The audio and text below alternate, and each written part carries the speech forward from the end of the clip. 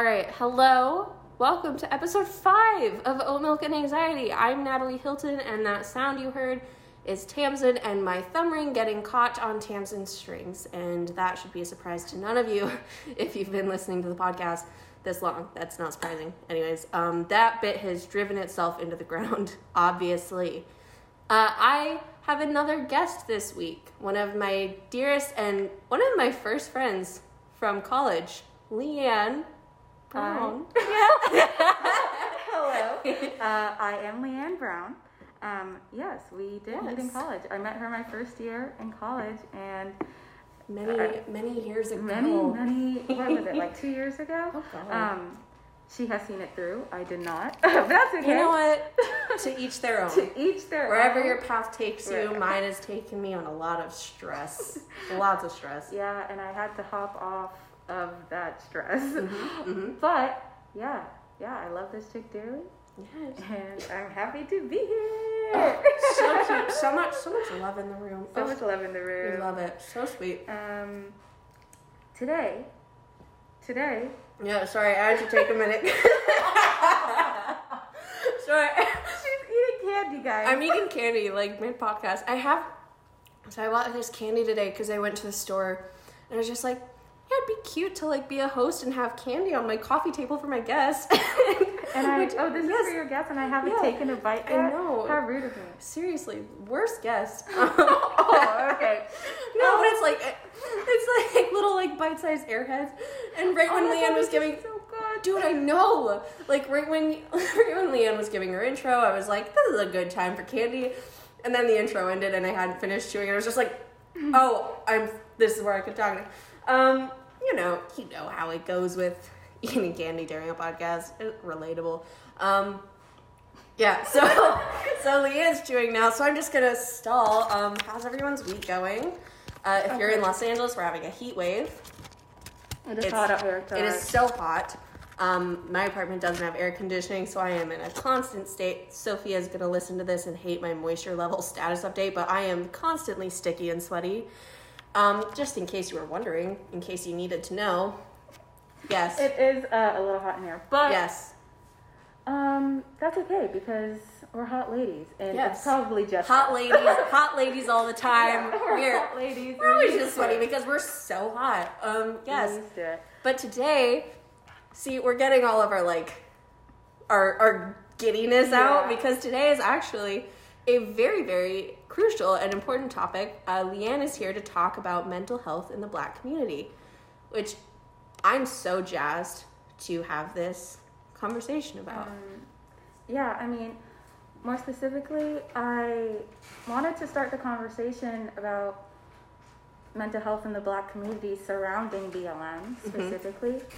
But I guess you can't really talk about that without just highlighting and explaining what the mental health community or lack thereof there is in the Black community. Right. There's just no support. There's not a lot of so while LeAnn is giving this brilliant intro to the topic, another human has entered my apartment and is tiptoeing across my very old, very creaky hardwood floors. Like, seriously, so old. I told you guys before about this old-ass building, and now the floors are proving that to be very true. If you're hearing creaking. That is what was happening. If you were wondering, what's this background noise? Natalie, get it together. You know what? Some things are out of your fucking control. And you know what? It just happens. It is what it is. So, LeAnn, you were saying... I was saying that there's not a lot of talk about taking care of your mental health in the Black community. Right. Me personally, I never grew up hearing anything about making sure that you are healthy in your brain. It's only about working hard and making sure that you're physically healthy enough to work. You know? Right. And I don't think that's not right. That's just not right. Right. So when you enter a time like this, it's harder to navigate when you don't have any I guess, training on how to take care of your brain. Right. Well, and I feel like, I mean, obviously I cannot imagine whatsoever, but I obviously, like, now with all of these Black people just being murdered constantly, it must just bring up just a tremendous amount of trauma.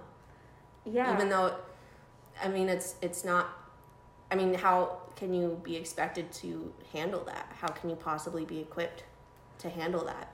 You see, that's what we need to start talking about. That's what we need to be over talking about now, right. Because while all these videos yeah. of Black people being slaughtered in the media, that is just shared all over. There's no caution, there's no warning, there's no anything. Because the media just becomes so numb to it. Yeah. But I think in the midst of sharing it, we lose track of, like, keep in mind we're watching a human being be murdered and be slaughtered. Like, keep in mind, like, this isn't a movie. This right. is real life. This right. Like, person these is are actually dead. And I think that's something to keep in mind too, because look at Breonna Taylor. She became such a trend. People forget that she was an actual human who lost her life. Yes, and even if we were to even start talking about the mental health journey starting from Breonna Taylor, which is way late to start talking about it. Right. She didn't really get brought up in the media until months after she died. Until months after. Breonna Taylor lost her life March 13th. Yeah, and she didn't really come up until George Floyd was murdered. Exactly. Which goes to show that all of these deaths are just lumped in together as one single, or something we're supposed to be used to, Right. How come we didn't hear about Breonna Taylor March 13th when she lost her life? I feel... Or when she was killed. yeah. And even if we're going to start talking about the conversation from Breonna Taylor, even that event alone brings up a multitude of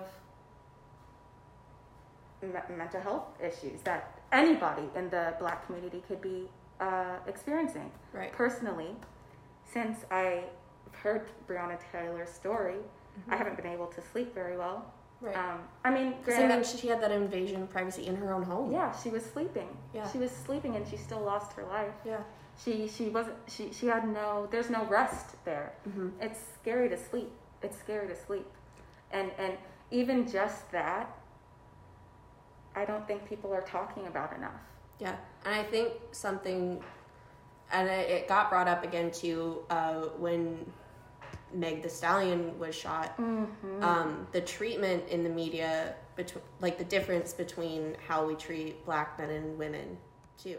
Back into how Black people are perceived in the media, why we aren't allowed to, or why mental health, taking care of your mental health isn't in our history, is because we have been stereotyped to be strong.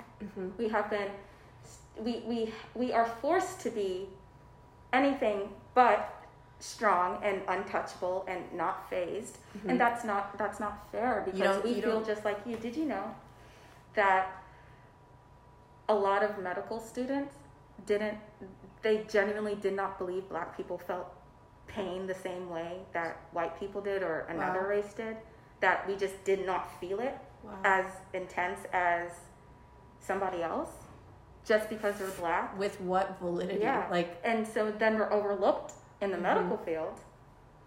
Well, and I didn't realize the severity until a couple months ago.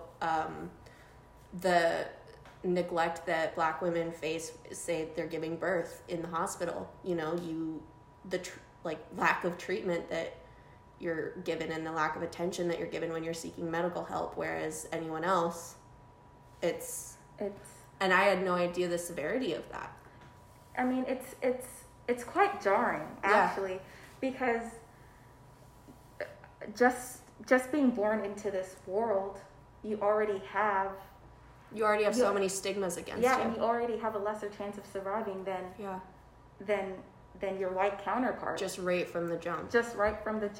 And that alone is just another weight on our back that we are forced to just take against the chin and and bear it. Well, and that's just from birth, and yet people expect you to be totally fine and upright all the time, as though you, and no one gives you the space, no one gives the Black community space to take time, especially now, to step away and actually process any of what's going on and all of this generational trauma that's going on. People expect you to just be upright and like snap out of it, like, it's all good, I can handle it, it's just another day. Like, no one, people have just normalized it from the outside.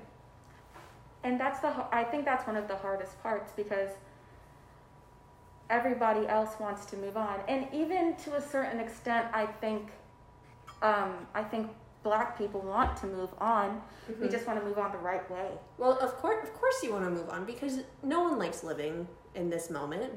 No one likes seeing any of this, but of course you want to move on, but you want to But this moment has also been prolonged. You also recognize, like, this moment has been our entire lives, or like your grandparents' lives. Like, it's been a constant, it's been a centuries-long moment for the Black community, and so you want to move on, but you want a different moment to come, and you want change to actually happen this time, like, fully. Yeah, and it's hard to grapple with that, because on one hand, I know this is just my personal experience, but I know a lot of other Black people can share this with me. I know I feel so exhausted and so tired, and just overseeing day after day, week after week. I'm just beaten down every time I see another Black person lose their life. Someone that looks exactly like me, or another Black woman is missing, or another Black man is wrongfully accused, or anything. You know what I mean? Stepped on by the system. Just stepped on by the system. Right. I'm tired of seeing that, but on the other side, I'm so angry, and I just feel like a lot of Black people are angry right now, but that anger is a result of the trauma. And people expect you to just take that anger and just be calm about it. A thing that I've noticed so many people do is tone police, and people are just like, yeah, you can be angry, but don't raise your voice at me. Like, I get you're angry, but don't yell at me. And it's like, and they call it like oh, like that's disrespectful, or that's not a productive way to have a conversation, or this and that. But like that's just another means of white people and non-Black people. Yeah, that's people. I think the most important thing that I would like to remind all my Black brothers and sisters is that it's okay to be scared in this time. It's okay to feel anxious. It's okay to feel whatever, on whatever extreme you want to feel. If you're a little scared, that's okay. If you're really scared, that's okay. If you're angry, that is more than okay. I think everyone needs to start being more gentle. Or you know what I mean? Not more gentle, but just more gentle with themselves. Because just as your anger and your bitterness and your violence, and just as that is valid, all of the stuff that is deemed as that is strong, I guess, because I guess those are strong emotions. Your fear, your anxiety, your sadness, your hopelessness, your shit, I don't know what to do, am I going to die tomorrow? That is just as valid. That is an okay response to the times right now, and no one is leaving room for that. I haven't seen many people leave room for that, and that is saddening. At this point, we have to be the generation that does that. Which, I mean, even this, like, we're on like month 4 of constant protests now, and that still, the bare minimum is happening. Exactly. That protesting and sharing stuff, sharing resources on Instagram and Twitter and stuff like that, all that is good. All that is really good. That barely scratches the surface of what needs to be done. There needs to be fundamental changes in the way that white people think. They need to be a helping hand. Use the privilege that you have. Yeah, and I think more politicians need to be more conscious about the systemic change that needs to happen, especially. And I mean, I know it's so infuriating now that we have a literal cop running for our VP, but I think we need to be just as diligent as we are with this fascist that we have in office. We have to be just as diligent. Like, yeah, we have to get these two elected, but also the conversation and the movement can't stop once we get two Democrats in office. Like, we have, because they also don't align with what the conversation of the movement is saying. Exactly. They're still very centrist, you know, and so we have to be just as diligent with them to make sure that actual systemic change happens. Because while Kamala is a black woman, like, she's still a cop and she still like worked for the system. Yeah, and without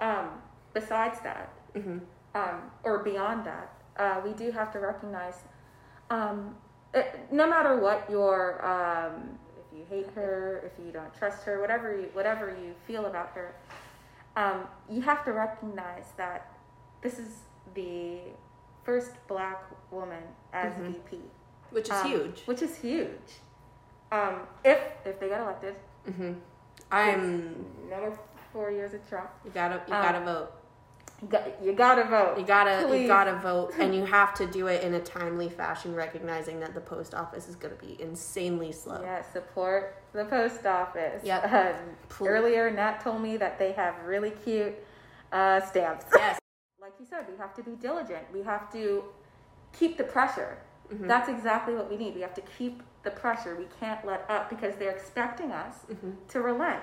They're expecting us to let up. They're expecting us to get tired, and we're tired, but we're not tired of what you think we're tired of. Well, and I was watching I think it was Robin Roberts was conducting an interview with Kamala and Joe, and she was asking them questions about, so Black Lives Matter is on the forefront of every conversation that we're having now. Like, how are you going to uphold it? Like, where do you stand on defund the police? And they completely avoided the question. And so I think that was, you know, while they're certainly not Trump, they are, even saying that name sometimes just makes me feel like I need to vomit. Yeah. Or like wash. You're just like, drink some bleach, you know? Or something like that. Yeah. But I mean, even they totally dodged the question of where do you stand on defund the police? And that's because while they're Democrats and while they're certainly not Trump, they do align very, very firmly with, you know, moderate Democrats. And they do they uphold the law enforcement system and the judicial system, which is, I mean, I feel like... it's built to oppress black people. Yeah, and that is the flaw. That is... If the foundation of this country... What are we? We go by the Constitution? When was that written? Like... 1770s? Yeah, like ages ago is my point. Yeah. Like, but I mean, almost everyone that signed that owned slaves. Exactly. They didn't write it with black people in mind. They didn't view black people as human beings. This country was built for white men, and which is funny seeing white women try and uphold the Constitution, and it's like, that wasn't even written for you. That wasn't even written for you. That wasn't written for anyone except white men. So we should all be land. Yeah, we should all be pissed off. And it's like, why are we still living in 1770 something? I don't know. I mean, you look at the patterns of history, and really nothing's changed. I mean, it's just been a big ass Band-Aid has been slapped over all of the cracks. And it's not enough. And I think we are done with that. We're ripping the Band-Aid off. Yeah. And it's not pretty. It's so ugly, and it's so brutal, and it's just, the draining part is not even the advocacy. Right. The draining part is not going to protest. The draining part is not retweeting the same thing on Twitter or reposting the same thing every day on Instagram. Right. No, that never gets tiresome. It's like, it's tiresome if you're doing it for the sake of being performative. And the performative stuff. Oh man, that'll get us on a whole other thing. But it's just, we're just tired of the way shit's been going. Mm-hmm. That's really how it is, and we're done. We're just done. Mm-hmm. And in that being done, and even in that feeling, we're still not done. Yeah, and I mean, we can't be done. Yeah, I think what makes it exhausting, from my perspective, and totally Mm-hmm. correct me if I'm wrong, but what gets tiring is seeing that nothing is changing, and that we're putting in so much work, trying to instill change. And I mean, I know people say it's a marathon, not a sprint, but you want to see something happen. And it's very draining to see that in a lot of ways we're going even more backwards. Like, we're not moving forward, but we're taking like 2 steps back. Yeah, everybody that says we're going forward or says they see that we're moving, like, the only things that are going forward, delusional. the only things that are going forward are the performative acts put on by cities painting murals. And still, I mean, like, we don't want to see a damn street painted with BLM. Yeah, here in LA, a few weeks ago there was an attack on 3 trans women in Hollywood, and those men that attacked them still haven't been charged or arrested or anything. In fact, the district attorney said that they wouldn't. And then, like, a few days later, Los Angeles proudly said, oh yes, we're going to make the All Black Lives Matter mural on Hollywood Boulevard a permanent piece of artwork there.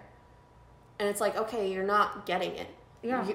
Something's not landing there. It's like, where are we miscommunicating? Because it's like we're asking for systemic change, and instead you're giving us murals, which doesn't add up. It doesn't do shit, actually. It literally doesn't do shit. I'm not going to walk by a mural and say, You're just going to say, oh, thank God they get it. Thank God this mural's on the wall. I can definitely walk past this group of police officers and not fear for my life. Give a cop a hug. Just be fine. Just because of this mural on the wall. Oh, thanks, Los Angeles. Yeah, the mural on the wall. I'm talking to you, Los Angeles. The mural on the wall is not going to make me feel less scared at all. Actually, it really does make me feel more intense feelings of fear, because if that's all you're going to do, it's idiotic it's idiotic. And where's the miscommunication? That's it. Where's the miscommunication? It's tired. We're tired. We are tired. Yep. So tired. It comes down to that. Yeah. Do you want to take our fun fact break? Our fun fact break. So we're about midway, folks. So here, Tamsin, give us our fun fact song. All right, that's it. That's all you get. That's a whole lot of hot nonsense. Special guest, would you like to go first? Yes. So I saw a glimpse of your fun fact. I'm not going to say I saw it already because that's a spoiler alert. Yeah, okay. I saw a glimpse of her fun fact. I didn't see the whole thing. We both have animal-themed fun facts. Oh my gosh. What a happy little coincidence. Yeah, I didn't know yours was animal-themed. My fun fact about animals are about pit bulls. Go ahead. Did you know that pit bulls used to be nanny dogs? That's crazy. Instead, before they were used for dog fights, and then the stigma was against them that they're dangerous dogs, that they're aggressive and stuff like that. That they're monsters. Yeah, that they're monsters, but pit bulls are sweet, and they were used to help you take care of your kids and stuff like that before it was ruined. I dog sit. You know this. I dog sit for a wonderful couple, and they have 2 pit bulls. Sweetest dogs I've ever known. Oh my God! And they met these dogs. Yeah, I think you've met them, and they are absolutely phenomenal, and wouldn't hurt a fly. Except, I mean, they wrestle each other or whatever, and then you're just like, oh, I'm gonna go. But no, like, beautiful, gentle dogs, all dogs across the board. Dogs. Even little tiny dogs where you're just like, what is your deal? Even them, we love them too. We do love all dogs. Yes. Yeah. Absolutely we do. What a fun fact. What a fun fact. What a fun fact. If you're thinking about getting a pit bull and you're scared or something, don't be scared. This is your sign. Yeah. Get that pit bull. Get that pit bull. Adopt that pit bull, please. Give it love because a lot of people are scared. So my fun fact. A cow-bison hybrid is called a beefalo. What? A cow? A beefalo. There's a picture of it too on this website I found. Take a gander. No way. A beefalo? Yes, I thought that fun fact was funny because I'm from South Dakota and we have a bunch of bison or buffalo there. Is that like a real thing? Yeah, a beefalo? I don't know. I think it's like a liger. Like I'm not, like from Napoleon Dynamite. I'm not really sure if it really exists or not, or if it's just like a media thing. I would love to know. If you know, let us know. Yeah, if a beefalo is tell real. the truth. Yeah, please. If a beefalo is real, I think I don't know what that's crazy. What, a beefalo? I love to be surprised in my day to day, and that would be so thrilling. A beefalo. Like just can you just imagine, like you're just driving along, you're just like, oh god, stop, we're gonna hit the beefalo. Like what if they're just like crossing the street and you're just like, oh god. I wouldn't even begin to know what a beefalo looks like. Beefalo? Frightening. How many times have we said beefalo? Beefalo. Like listen to your playback, mark your tallies. Take a shot every time we said beefalo and tell us how smashed you are. Every time we say the word beefalo, you have to take a shot of whiskey or tequila or whatever you have near you. Yes. Go nuts. Every time we say beefalo, hear that again. Every time we say beefalo, you must. Every time you say beefalo, okay, it's done. We won't say beefalo anymore. We definitely won't say the word beefalo anymore. For the sake of your liver, we just care about you and your liver so much, we won't say the word beefalo anymore. Okay, I won't do it. Okay, that's beefalo. Okay. Wait, okay, so I'm reading more about the fun fact, and then we'll move on. Okay. You can even buy the beefalo's meat in at least 21 states. Is South Dakota one of them? Damn. Ew. I don't know. I'll have to do some research, but now you know. If you didn't know, now you know. Okay, there you go, guys. Another fun fact. I used to work on the subject of buffalo. Not beefalo, buffalo. Buffalo. Not beefalo. Again, I used to work at a wildlife reserve, and we used to have buffalo on the property. There were also bears. And there was a point, like in the early spring, I used to work there, and like over the summer, it was a seasonal thing.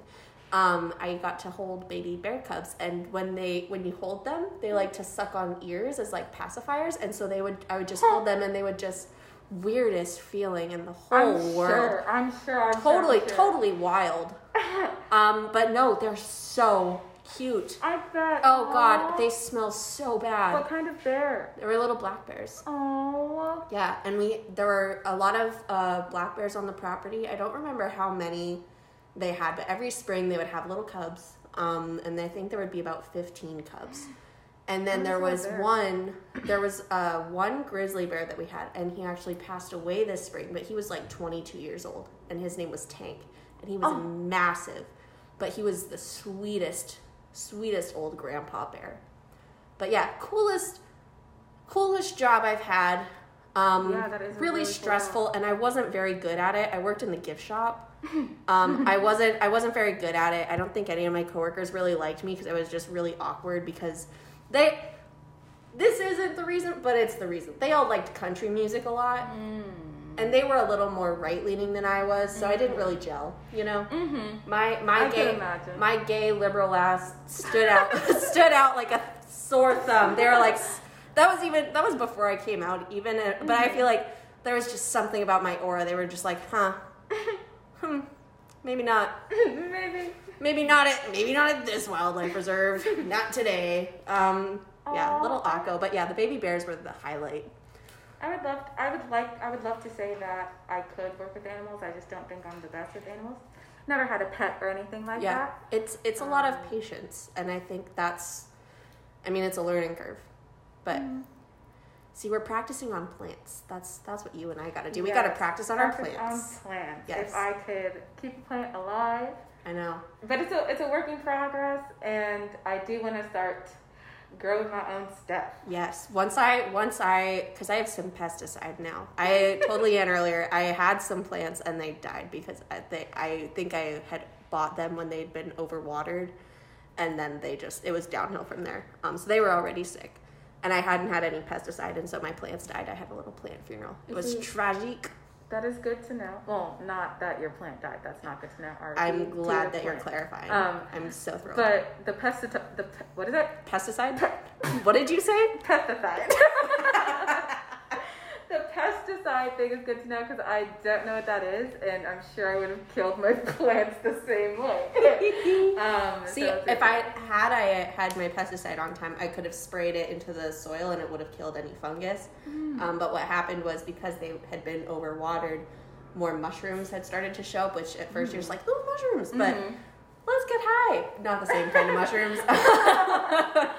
But no, then they just kind of piddled away. But once you and I are going to figure out how to be good plant moms, and then we'll master being pet parents. Yeah. Yes. Do you think you'll get a pet for this place? I think because it's kind of, I think I could get like a small dog or a cat. But cats, their litter boxes, probably not. So I think I would go with the small dog because you can take them outside. And you have no carpet. I have no carpet, so that's nice. Like, if I am potty training, then that would be really easy to clean up as long as they don't get on my fucking rug. And then that'd be stressful, you know? I don't know. Would you want a dog or a cat? Definitely a dog. Yeah. Cats don't like me. Only time I lived with a cat was with a roommate in college. Oh, yes. The cat pooped on my bed while I went home for the weekend. Yeah.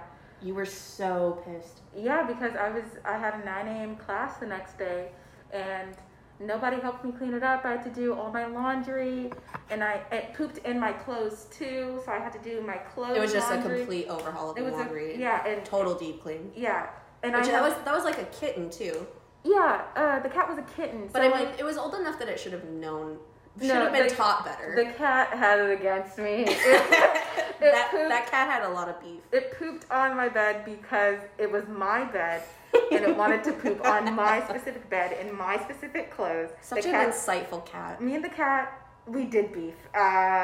It was like, don't look at me, I won't look at you, and we'll be squared away. Anytime anyone ever came over to your dorm, I was like, oh, the energy in here. Yeah. Someone fought in here recently. There was a fight in here. Oh, it was brutal. There's heavy tension in here, and I'm like, yeah, it's me and the cat. We don't get along. The humans, not so much. The cat, 1,000%. 1,000%. That cat has it out. Yeah, but it's okay because I was nice enough to the cat. It just didn't like me. So you did what you could. I did what I could. You did what you could to mend that relationship. Person. It just didn't happen. Didn't happen. I'm not a cat person. I will be getting a dog.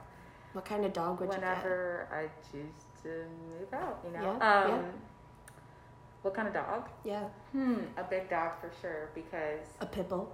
Maybe even a pit bull. Maybe even a pit bull. Yeah. I think you'd be the cutest. I mean, pit bulls, yeah, but I think you'd be the cutest Australian Shepherd mom. I love little Aussies. I'm just saying, I really do like those dogs, and they're really cute. But I also need protection for wherever I live because I am small, as you can see, and my arms are noodles. So, I mean, we do have our combat training, right? But whatever. I have my 1.5 semesters of combat training, and then I dislocated my knee, and I didn't have that combat training anymore. That was wild. I don't know how I. Because your knees dislocate too, so what the? I don't know how I got my certification. I don't know how I pulled myself through without miracles. Yeah. Only with your help though, because remember you let me use the brace and stuff like little that? knee buddies. What? Here it is. Oh yeah. LeAnn, for the listeners, LeAnn, we're sitting by my coffee table, and LeAnn just while we're talking about knees, found my knee brace just out and about on my coffee table. I don't know why it's out there. We were on crutches at the same time for a long time. Yep. There was it was like that was our second semester of school. Yeah, we were still freshmen at college, and we both had dislocated knees, and we were on crutches, like, for the same period of time, too. Yeah. Just and we were, like, walking buddies and, like, sharing the shuttle buddies, like, and I felt so elite, too, because the shuttle wouldn't pick up anybody else. It would just come for us. We'd call it and be like, oh, yeah, Natalie, Uber for Natalie and LeAnn. Hi, yeah, it's us. Come take our broken asses to our little granny knees. To our acting class where we have to jump off this and that, or like slap this and that. Yeah, we were in our like late teens, early 20s then, so like our knees have no business being this way. No. But yet they refuse to function properly. Mine are still really popping. Oh, mine still pop all the time. Which, like, you've gotten really into fitness recently, right? Yeah. I have not as dedicated as you have, so I've neglected my knee care. Honestly, I've neglected my knee care too. Oh, yeah, I've gotten into fitness, but I've definitely neglected my knee. So it's definitely gotten worse. Right. So I should get a brace. We should just get knee replacement surgery. Yeah, honestly, like just put some titanium in there. Forget it. At this point, it just there needs to be a permanent solution. Seriously. For me to do anything about it. Which I looked into that because I was like, my knees could not be behaving this way when I'm 22 years old. Like, and exactly. And one of my doctors told me that like that only is good for a few years, and I was just like, what the.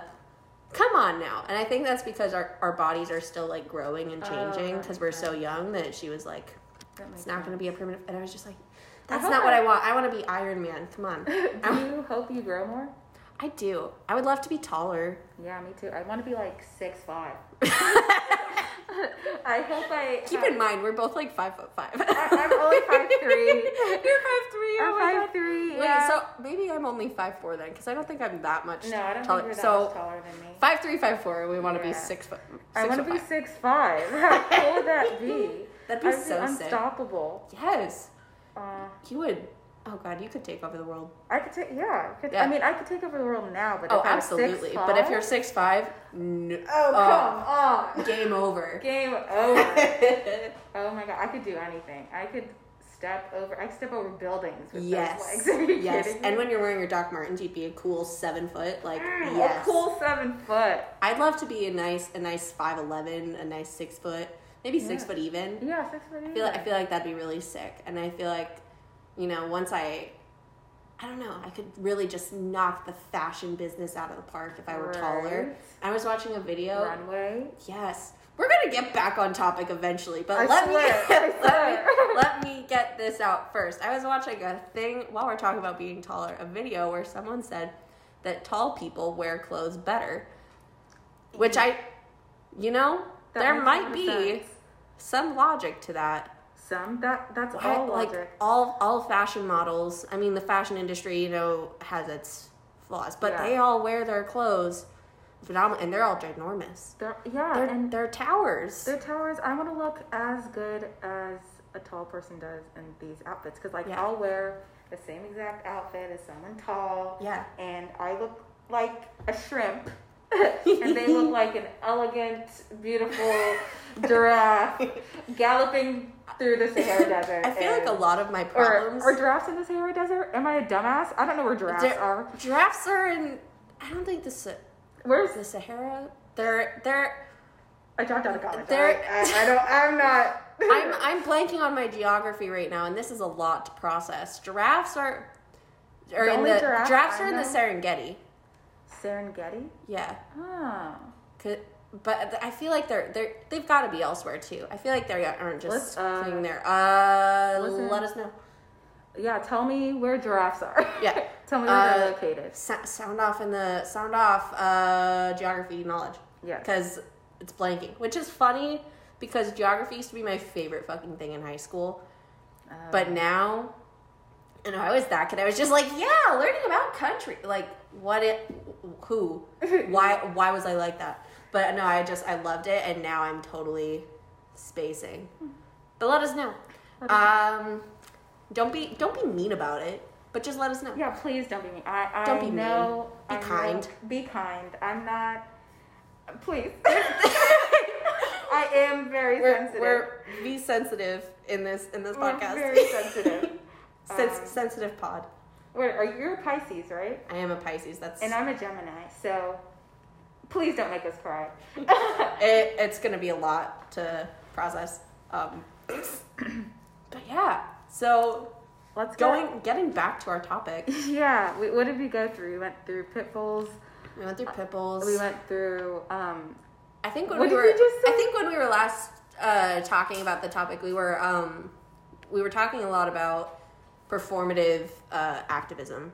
Oh, yes. Was one, and we were talking a lot about LA specifically, and like their all BLM mural on the streets of Hollywood, which I walk by every morning on my way to work, and I just get really irritated whenever I walk by because I'm just like, this city's so full of bullshit. And like, which I mean, it's a city full of, celebrities who used it as a means of speaking out only to not be quote unquote canceled, rather than actually giving a shit. It's a city full of artists who capitalize on Black people's art and music, rather than actually giving a shit. And so it's just a city that continually doesn't give a shit. So it's not surprising really that the city is responding that way. And it's not only LA, which is even more frustrating.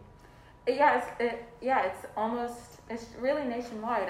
The performative activism is nationwide. It's like nobody's doing anything. Everyone's treating it like a trend. Yeah. And that's not fair because it's like not many other things are treated are dismissed in this way. Yeah, conversation. There's people who will just say, oh, these are just Gen Z latching onto a trend. It'll die fast. Those Gen Z kids with their TikToks and their iced coffees, like, what do they know? We know better. The group of people that everybody's clowning, everyone on the Gen Z on their TikTok and stuff like that. But this is a generation that's bringing so much ugliness up and things that have been glossed over for generations. It's like somebody has to talk about it, and the platforms that you need to talk about. The most popular thing, if TikTok is the most popular thing, then use that platform. Then use that platform to spread awareness. And a lot of people are being clowned about it, and there's nothing to be clowned about when we're dealing with people's lives. Is that not sinking in? I think something that gets lost, and I think this happens with white women posting their sultry photos and using Breonna Taylor as a caption. Like they forget that was a human being, and I think that that happens with. I think that's happening with Jacob Blake too, when people just mindlessly share that video. And I think that we just see these things and we try to distance ourselves from it. And that is when I can see some validity to the argument of it's a trend, because those people who do that, they're treating it as a trend and not seeing these Black lives that are being traumatized as actual human beings. Yeah, I think that was very well put. I think that was very well put. A lot of people are treating this like a trend, and it's disrespectful, and it's disheartening, and it's everything. It's hard to move on, and it's hard to keep advocating and keep talking about it when everyone else feels like they're tired of it. You kind of enter a space where if you're having this conversation, even in private spaces, I know one of my dear friends, my best friend, I was having a conversation with her about this the other day, and she was saying, like, LeAnn, why are you apologizing? Why do you always apologize for when we talk about this? It's okay. There's nothing to apologize for. And I had to really come to terms with, there's nothing to apologize for. Even if it seems like everybody else is moving on past it and you are hammering the issue and you keep talking about it, that is what we're supposed to be doing. Yeah, and I think the thing is too, you don't have to explain your grief or your processing to anybody. Mm-hmm. You don't owe anyone an explanation on why you're feeling this anger and this, this pain and this anxiety towards everything that's happening. You don't ultimately it comes down to, you don't have to explain anything to us, but you don't have to explain why things are hurtful to us. And you shouldn't have to, because we should just be empathetic enough and decent enough to understand why something is so horrifying. Yeah, it's not hard to empathize with the movement. It's not hard to, because it's not hard to if you're not racist. Yeah, it really isn't. It's not a problem if you're not racist, because this goes beyond politics. This goes beyond what party you're in. This it's just human rights. Human rights in people's lives. Yeah. How do you not empathize with that?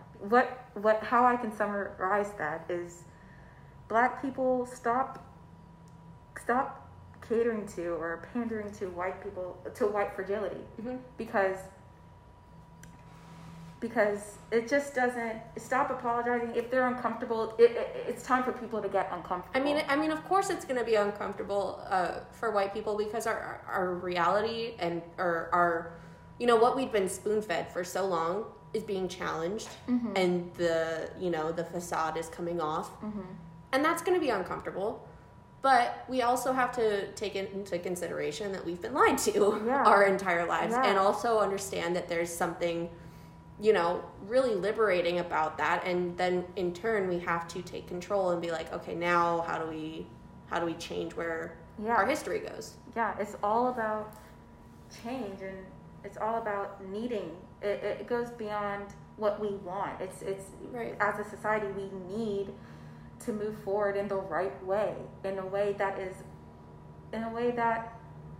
is just more equal and more. It pays attention to human rights more. It pays attention to the lives of people more. Right. That's how we have to go. We're just going to run ourselves into the ground as a society. Right. We're going to fail.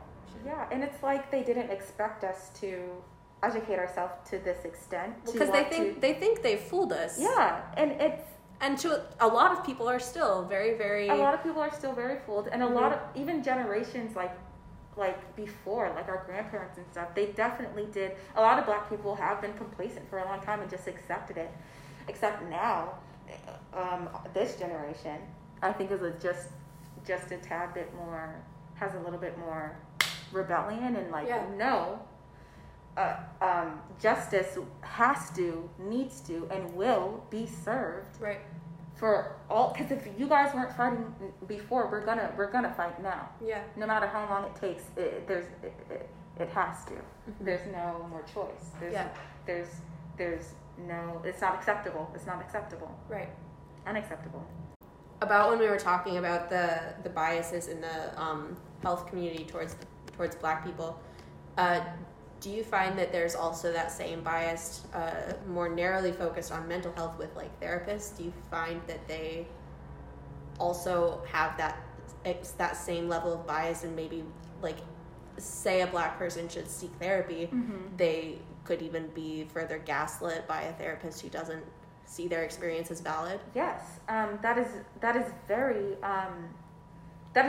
common in when Black people go to seek mental health, help for their mental health, because there's this stigma around Black people's strength, that we're just so pushed to be strong, which is so. Because I mean, in like mainstream pop culture, whatever, like I remember like mid 2000s, it was a big thing. I mean, it's always been a big thing, I assume, but you're a strong Black woman, you don't need a man. Like that phrase has just been pushed so forcefully towards Black women that it's just like, you don't need anyone. You're a strong Black woman. It's like, what does that even mean? Yeah, you don't have days where you're weak. You don't have days where you need someone. You don't get to feel things. You're a strong Black woman. Yeah, you're a strong Black woman. And that is so toxic, because I didn't ask for that. I didn't, because there are days where I do not feel strong. There are days where I feel weak, and I am still a Black woman. My strength is not isn't just, my strength didn't just come from me being born Black. My strength came from my life circumstances. My strength came from what I had to, the work I had to do for my mental health. My strength didn't come just from me being born a Black woman, and that is not fair. Just as assuming that I am gonna be, that I'm ratchet or ghetto, or that I don't have any class, or that or that people say, oh, you talk so eloquently for a Black woman, and it's just like, oh, you sound so white. Oh, you're pretty for a Black girl. Like, it doesn't, just as wrong as it to say that stuff, it is just as wrong to just assume that I'm a strong person because I am Black.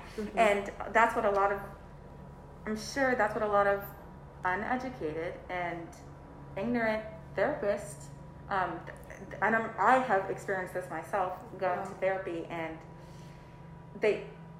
my therapist just didn't get it and wasn't helping, and was kind of gaslighting me to a certain extent on my experiences as a Black woman in America, just purely because she didn't understand and couldn't put herself in. But I mean, on that same point, it's like, even if she's not, well versed or educated in the top, which, like, it's, how can it be hard for you to talk to a Black woman? Like, how can you be, like, so unable to? But I mean, it's not your job to educate her, and it's not your job to be like, yeah, actually, I feel like you're gaslighting me. Maybe try this. Like, it's not your job when you're seeking help. It's not your job to be like, hey, maybe course correct here. Exactly. Like, she should just take the personal time. Yeah, that's another really hard thing to live through as a Black person. Just it's just harder to find help. Right. It's harder to successfully find help that isn't tainted with this undertone of whatever stereotype that they have of Black people. Right, just like underlying bias that maybe they're not conscious of. Yeah, and most of them aren't. Most of they're just not. They don't know what they don't know, and they don't. They don't even they can't even recognize how their brain has been programmed. Right. But what it is important, once you get educated, once you become aware, to actively rewire the way you think. Yeah. Because even if you think you're as woke as can be, and you're as aware and educated as can be, there are still miles to go. None of us know everything. And especially white people, we all have to unlearn so much, and we all have to retrain our brains, even for little things that we aren't consciously aware of, or that we think we've been consciously taught, but just the brainwashed world that we were raised in. Because it feels like you can only do so much, but you can do so much more. If you are unsure, ask, research. However, my white friends, if your Black friends don't want to explain something to you, don't get mad at them. Don't get upset. It is not our job to educate you. You can go educate yourself as on anything. You have, like, it's no one's job to teach you how to be anti-racist. Access to the resources I do. Yeah. If I can educate myself. Google is free, folks. Yep, Google is free. Go educate yourself. After you've educated yourself and you still have questions, reach out to your Black friends, and like, it's fine to have dialogue about it. Like, it can't be like, I mean, it shouldn't have to be a taboo thing. Like, you can never talk about it with your Black friends. Just understand that, like, it's not their job to teach you. Yeah. You were born into this world with a teaching degree on how to teach white people to not be racist. Exactly. Like, that's our job. Like, we it's so easy to not be racist and to be anti-racist. It takes you feel light. Like, you just don't be an asshole. Just look at other humans as other human beings. Like, it really is not rocket science, folks. And that's it. It's simple. Hate to dumb it down for you, but it's so simple. It's so simple. And if you grew up with, like, the excuse, oh, I grew up with these, I've heard this all my life. Read a book. You don't have to be what your family is. If you have racist family members and stuff like that, cut them out. Cut them out. That is okay, because you know.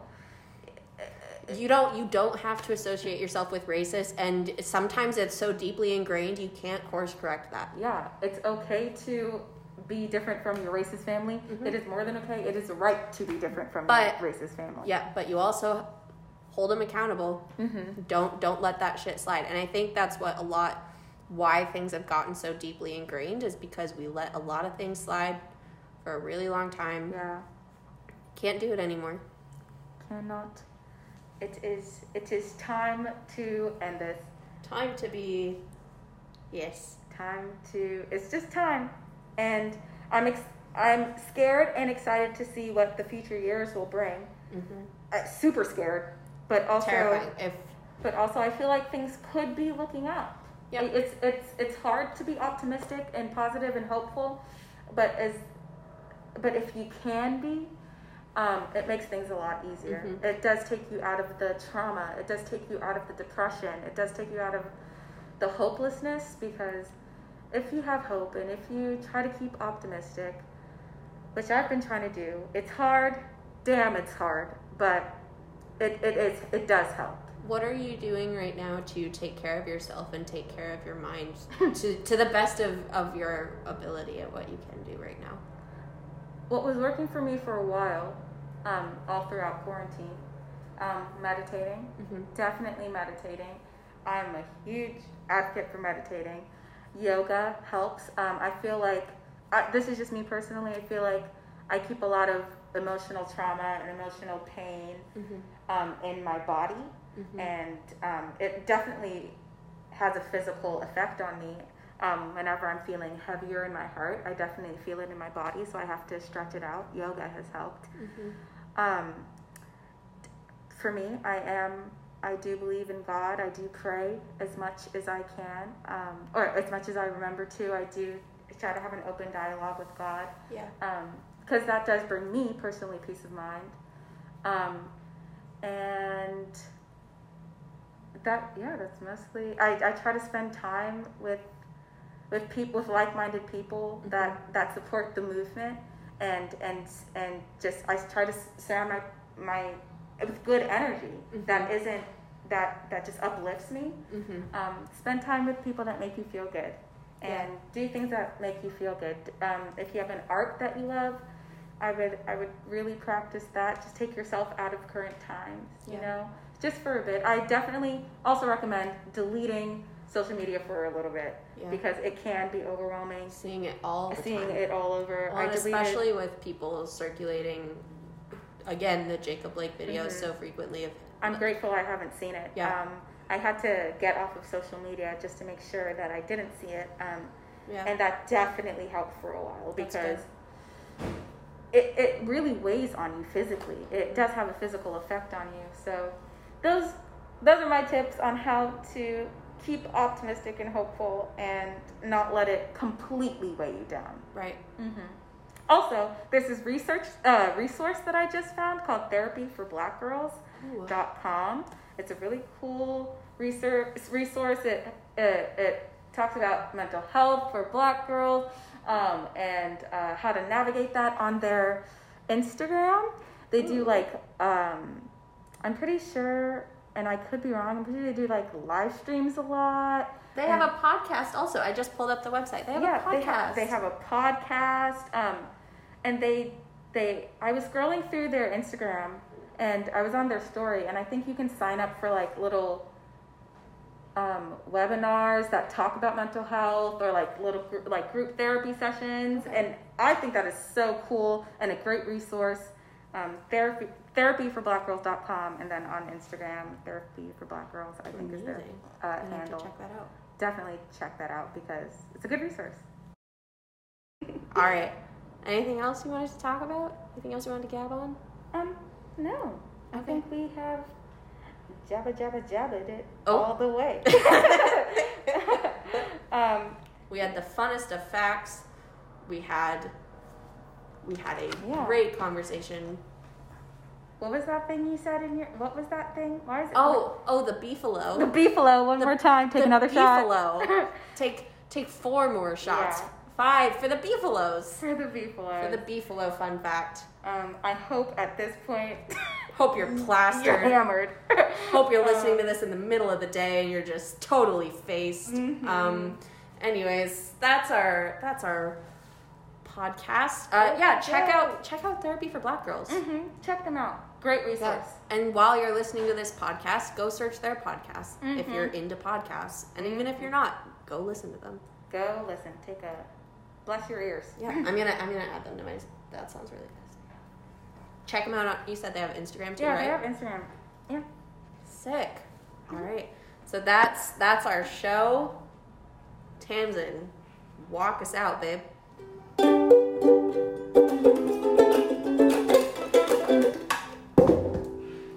Beautiful. Yes. I'm a professional musician, and that's our show. All right. Good. Thank you, LeAnn, for coming. Thank you for having me. All right. That's our show. Later, skater.